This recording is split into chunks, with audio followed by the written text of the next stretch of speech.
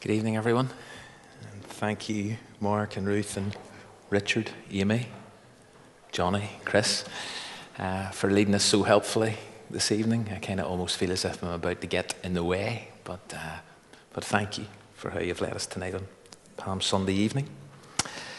If you were here last week, I mentioned these little books, Finding a Personal Rule of Life, and a number of you ordered a copy, and so I've got them with me tonight. And so if you ordered a copy, you can pick it up as long as you give me your £4. If you were here last week and you forgot to order a copy, I do have a couple of extra ones. Or if you weren't here last week and you would like a little copy of this, then speak to me afterwards and I'll arrange for a copy. But this is what we have been doing here at Windsor on Sunday evenings for a few months now. We've been looking at and thinking about the importance and value of a rule of life. And what we've been saying throughout this series is that a rule of life is a support structure. It's a bit like a trellis in that it's a support structure that enables upward growth and facilitates the production of fruit in our Christian lives. And so to have a personal rule of life is about being intentional in nurturing and developing our spiritual lives. It's about training wisely. That's something we looked at on the first week. It's about establishing certain rhythms and patterns into our daily and weekly lives that kind of foster greater depth to our Christian lives and increased Christ-like living. And so really what we've been saying is having a rule of life, something very practical, but it's also a great idea. And so we have been identifying and thinking, well, what are some of the things that you should have as part of a personal rule of life? And so far we've thought about prayer, about Bible reading, about Sabbath. We've also looked at the importance of family and friends, the kind of people that journey with us, companions and soulmates. And then last week, we thought about how we need to honor God with our bodies, which are a gift, and that we need to take care of them. And also, we thought last week about the value of play, of recreation, of leisure, of having fun. And I hope lots of you have been able to just have fun this week. Tonight, we're going to think about money. Money. And the question, I suppose, is why does this need to be written into a personal rule of life? Well, and we've said this on a number of occasions, money and our attitude towards it and the way we handle money is such a core discipleship issue. Jesus talked about money more than any other social theme because he fully understood its power and its potential to kind of mess with our heads and our hearts. Which is why he pointed out on more than one occasion that money can become a rival god. It was in his day, and it still is in ours. Maybe even more so whenever we find ourselves living in this strongly aggressive, consumerist, materialistic, cultural environment. And so Jesus highlights a danger. It was a danger then, still a danger today. And he made it really clear, and we'll set this phrase in context in a moment, but he made it really clear that no one can serve two masters. Either you will hate either you will hate the one and love the other. You cannot serve both God and money. And speaking along similar lines, in another gospel, that quote there is from Luke, but in another gospel in Matthew, he said that where your treasure is, that's where you'll find your heart. That's where you locate your heart. Because what we do with money not only reveals the priorities in our lives, but it can also determine the affections of our heart. And therefore, according to Jesus, listen, it can become a competing god. It can become an idol. And so this is not only a relevant and topical issue for every Christian disciple and follower of Jesus, but it is, I think, a vital issue to think about in terms of writing a rule of life. because our choices and decisions regarding money and finances can have a profound effect on our upward growth and on our fruitful living.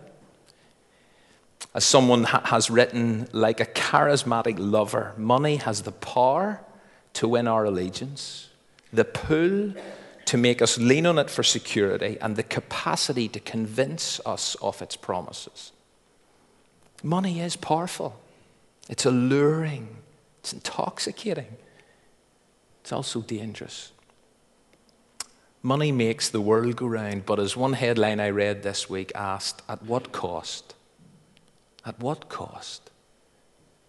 And if we're not careful and disciplined about money and our approach to it, it won't just make the world revolve, but it will send our heads and hearts spinning in all kinds of less than helpful directions. And so as Christians, we do need to consider this subject carefully. Martin Luther, German church reformer, apparently said that when we are converted to Christ, we undergo three conversions: the conversion of our heart, the conversion of our mind, and the conversion of our wallets. But as we think about what we might actually write in, because as I said, and I'm trying to keep saying this time and time, we are talking about physically writing out a rule of life. But as we think about, well, what am I going to write into a rule of life regarding my attitude and approach to money? Let me go back to that critical statement and warning that Jesus issued in Luke's gospel, and let me give you his full quote. So, Jesus says, "No one can serve two masters. Either you will hate the one and love the other, or you will be devoted to one and despise the other. You cannot serve both God and money." So what Jesus is really saying is, get this wrong, get this out of sync,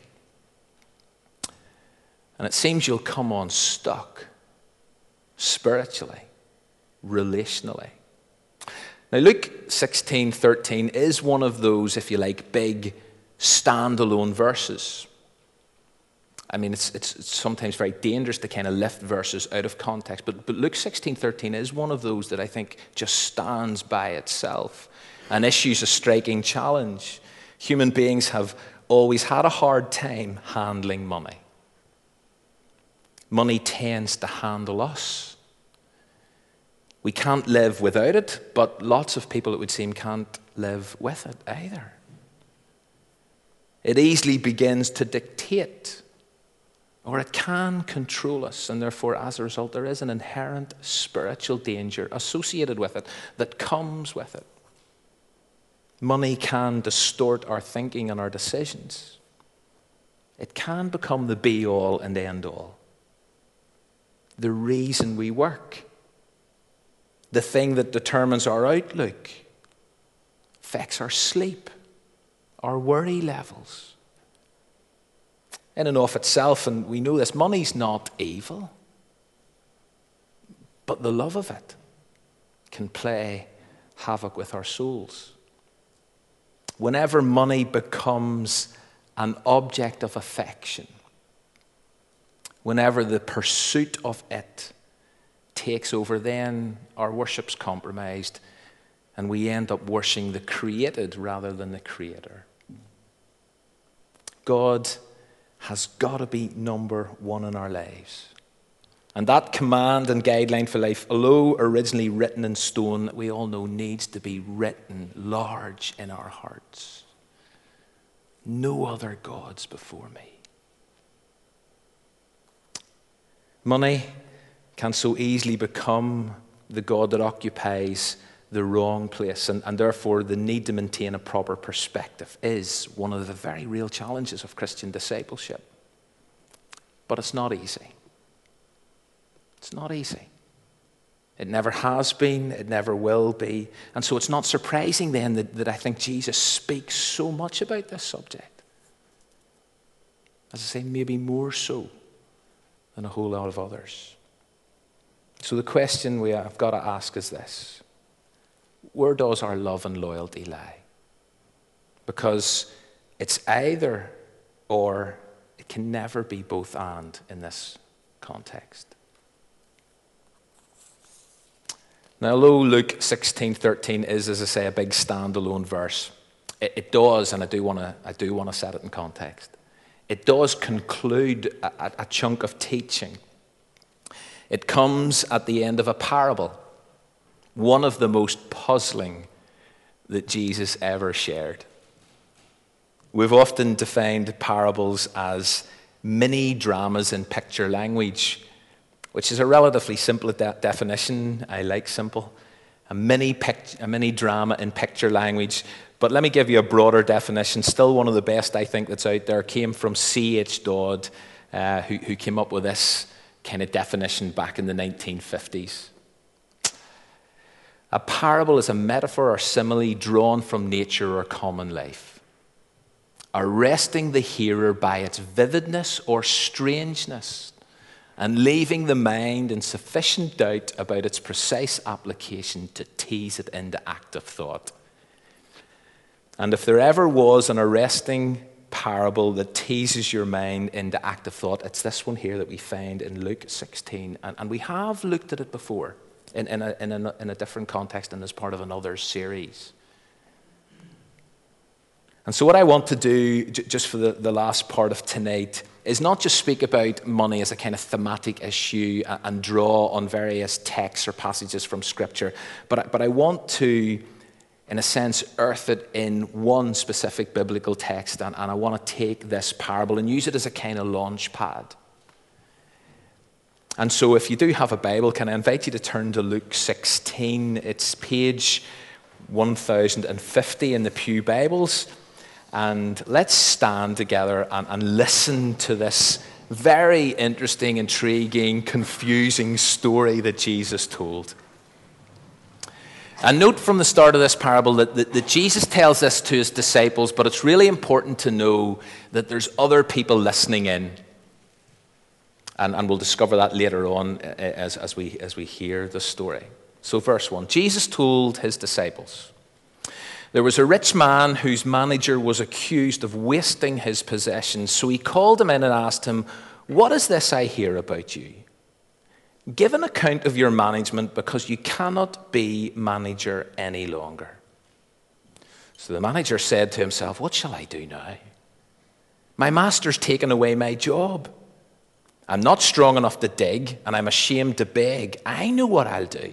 When I lose my job here, people will welcome me into their houses.' So he called in each one of his master's debtors. And he asked the first, 'How much do you owe my master?' 3,000 liters of olive oil,' he replied. The manager told him, 'Take your bill, sit down quickly, and make it 1,500. Halved it.'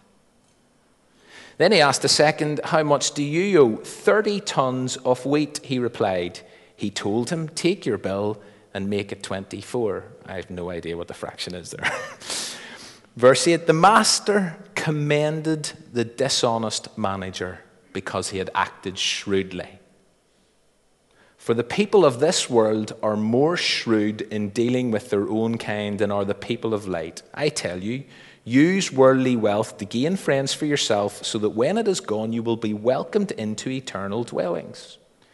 Whoever can be trusted with very little can also be trusted with much, and whoever is dishonest with very little will also be dishonest with much. So if you have not been trustworthy in handling worldly wealth, who will trust you with true riches? And if you have not been trustworthy with someone else's property, who will give you property of your own? No one can serve two masters. Either you will hate the one and love the other, or you will be devoted to one and despise the other. You cannot serve both God and money." The Pharisees, who loved money, heard all this and were sneering at Jesus. And he said to them, "You are the ones who justify yourselves in the eyes of others, but God knows your hearts. What people value highly is detestable in God's sight." Take a seat. So, what is that all about? Well, as I've said, it's a parable that has created a lot of head scratching and a lot of angst. And Bible commentators have written a lot about it and come to various conclusions. But as we look at it this evening, And as we think about a personal rule of life, what I want to do is kind of identify and isolate three things. Three things that are kind of implied in here. Now, please hear that they're kind of implied in here. I'm taking these three things out of here for different reasons. This is not me going through this in any great detail and lifting these out. It's very dangerous to do that with parables, with stories. Sometimes they just have one main point. But let me just isolate three things that I think we can take from this story about how we handle money. That when it comes to it, we need to be three things. We need to be smart, we need to be generous, and we need to be responsible, or we need to be trustworthy. So let's take a closer look. And right at the start, we must affirm that Jesus was 100% honest. That's a given. Jesus upheld God's values without compromise. It's important we just say that, because when it comes to Jesus commending someone who was dishonest, how do we process that? So Jesus begins this parable by telling us there's a manager who's been wasting the possessions of his master. And so anyone would assume that once the manager finds out, or once the master finds out what this manager's doing, he's going to be fired straight away. No questions asked. But he isn't. Now, he is given his marching orders, but it seems he's allowed to work his notice, which is a little strange under the circumstances. And during the period of his notice, the manager fiddles the books. And so he goes out and he reduces the amount of money that people owe his boss. He writes off a pile of debt. And he does it for personal reasons. And so you would assume, well, once the master finds out what his manager is doing during his period of notice, surely he's going to be incredibly angry and send him packing immediately. But no, verse 8. The master commends his dishonest manager, saying, "You've been shrewd." And this is one of the reasons why, as I say, lots of people are confused about it. What sort of example is this, Jesus, that you seem to be teaching? This guy didn't only waste his employer's possessions right at the start of the parable, Jesus tells us that, but he then embezzles from him. And then Jesus turns around and says, "You've been prudent. You've been shrewd."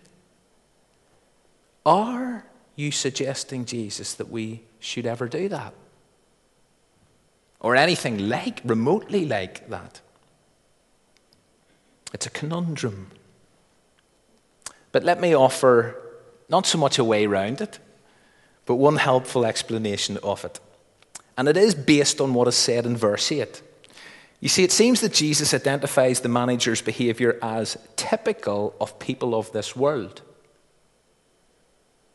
And then he implies that we might have something to learn here. And so I want to take and emphasize these three things. Be smart with money. Be generous with money. Be responsible. For two of these, we should emulate the manager, but with a different heart. And for the third, we need to do opposite of what the manager did. Let me read verses 8 and 9. Because the last time we looked at this parable, as I say, in a kind of different, as part of a different series, I read verses 8 and 9 from the Message, which helped me a lot to get my head round it. So let me read this. Here's verse 8 and 9, Eugene Peterson. Now here's a surprise. The master praised the crooked manager, and why? Well, because he knew how to look after himself. Streetwise people are smarter in this than law-abiding citizens. They are on constant alert, looking for angles, surviving by their wits. I want you to be smart in the same way. but for what is right, using every adversity to stimulate you to creative survival, to concentrate your attention on the bare essentials so you'll live, really live, and not just complacently get by on good behavior. So the three things. First, be smart with money like the manager. Because if we're not smart with money, it's going to cause us problems. Let me highlight what that might mean or could mean for us. And I'm kind of speaking generally now rather than lifting it straight from here. But what does it mean to be smart with money for us? It means being careful. It means avoiding complacency in financial matters. It means avoiding waste or excessive spending simply because we can. That's not smart. Being smart with money involves living within our means. It's about steering away from a position where there's little margin or less and less, where we increasingly push the boat out even though we can't really afford to, where expenditure is kind of dangerously close on the heels of income. It's not smart. And if we're not alert to this, something is going to happen, could happen to push us over the edge, and therefore we end up vulnerable when it comes to money. And being smart, and I realize there's lots of different scenarios we could highlight, but being smart with our money means or involves staying clear of unnecessary and debilitating debt. The kind of debt that creates major financial difficulties and challenges for individuals and their families, which is an increasing issue and problem in our society. But it's not smart. It's not being shrewd. It's not being prudent. So look for ways to handle your money carefully, creatively, just like the shrewd manager did, only do it honestly.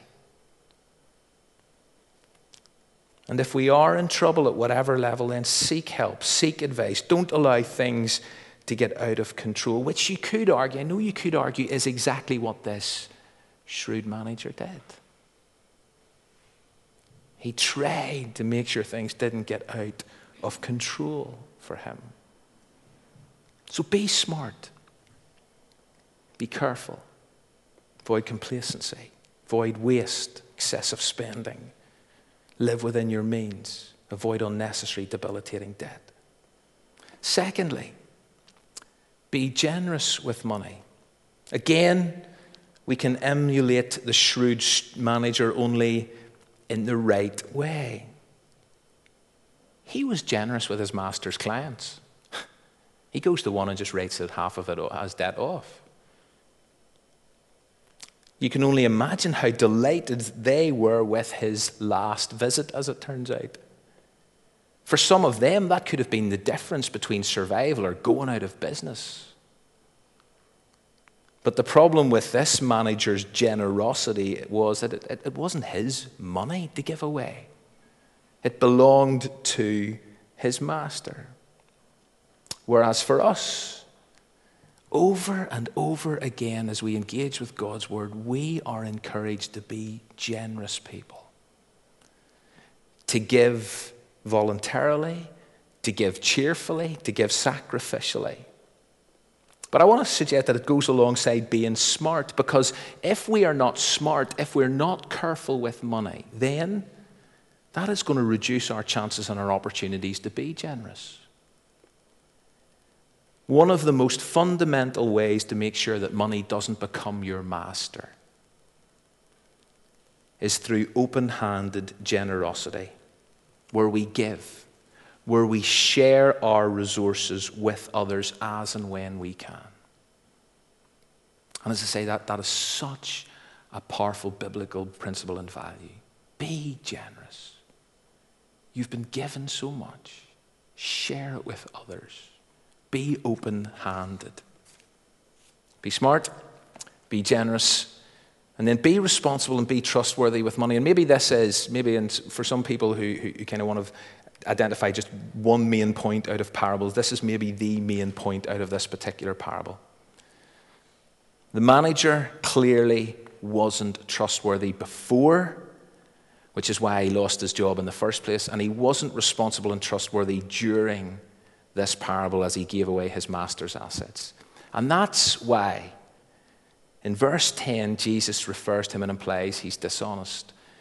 You see, the rich man had trusted this guy with his money and his possessions. And he hoped, as he trusted him with them, he hoped he would be loyal to him. But he wasn't. The manager, as it turned out, was only loyal to himself. And as a result of that, his relationship with his master was damaged. The manager realized, I'm about to find myself out on the street. I'm going to have to labor. I can't work hard. I'm too ashamed to beg. And so what he did is he sought to make others loyal to him by doing them a favor, thinking, well, that might work, it might not. And Jesus is saying, listen, do not be like that. Do you know why? You can only be loyal to one master. And then that's where that key verse comes in verse 13. No one can serve two masters. You can't serve God and money. In other words, you cannot serve God if your attitude to money is to see it as a goal in life, as an end in itself, which is exactly what the manager in this parable did, it seemed. And as a result, it ruined his relationship with his master. He had to fire him. He had to get rid of him. And money can deeply and negatively impact our relationship, not only with others, and it does. Money can have a devastating impact in the relationships in families and amongst friends and at business level. But also money can have a devastating impact on our relationship with our Father. Because wealth has the potential to entice us into what? Self-satisfaction, into selfishness, and into greed. And so we're called, serve God alone. Prove you can be trusted with the resources you've been given. Be good stewards, because all of us, that is who we all are. Anything we do have is ultimately God's. Prove yourselves to be good stewards, because if you can be trusted in this respect, then you'll also be trusted with true riches, spiritual, eternal riches. And this is where Jesus takes this. And so he says, whoever can be trusted with very little will also be trusted with much. And whoever is dishonest with very little will also be dishonest with much. So if you have been trustworthy, if you've been a good steward, if you've been responsible in handling money, worldly wealth, who will trust you with true riches, he asks. And so we need to be responsible with what was been given to us. And rather than focus on it, we need to retain our focus on God, our true master, and seek his kingdom first and use our resources accordingly, so that, again, we are the ones handling what we have rather than allowing our money to handle us. And I said, the thing is, although Jesus told this parable directly to his disciples to teach them various things, he knew the Pharisees were listening in. And so it says in verse 14, the Pharisees who loved money, they heard all this. And they were sneering at Jesus. You see, Jesus had rattled their cage. Jesus knew who they were serving. He exposed what was their true love, where their affections lay. And so he says in verse 15, you're the ones who justify yourselves in the eyes of others. And then this stinging phrase, but God knows your hearts. And the challenge for us when it comes to this whole issue of money and how we handle it and what we do with it is that God knows my heart. And so I want to suggest that we need to be smart with our money, careful with it.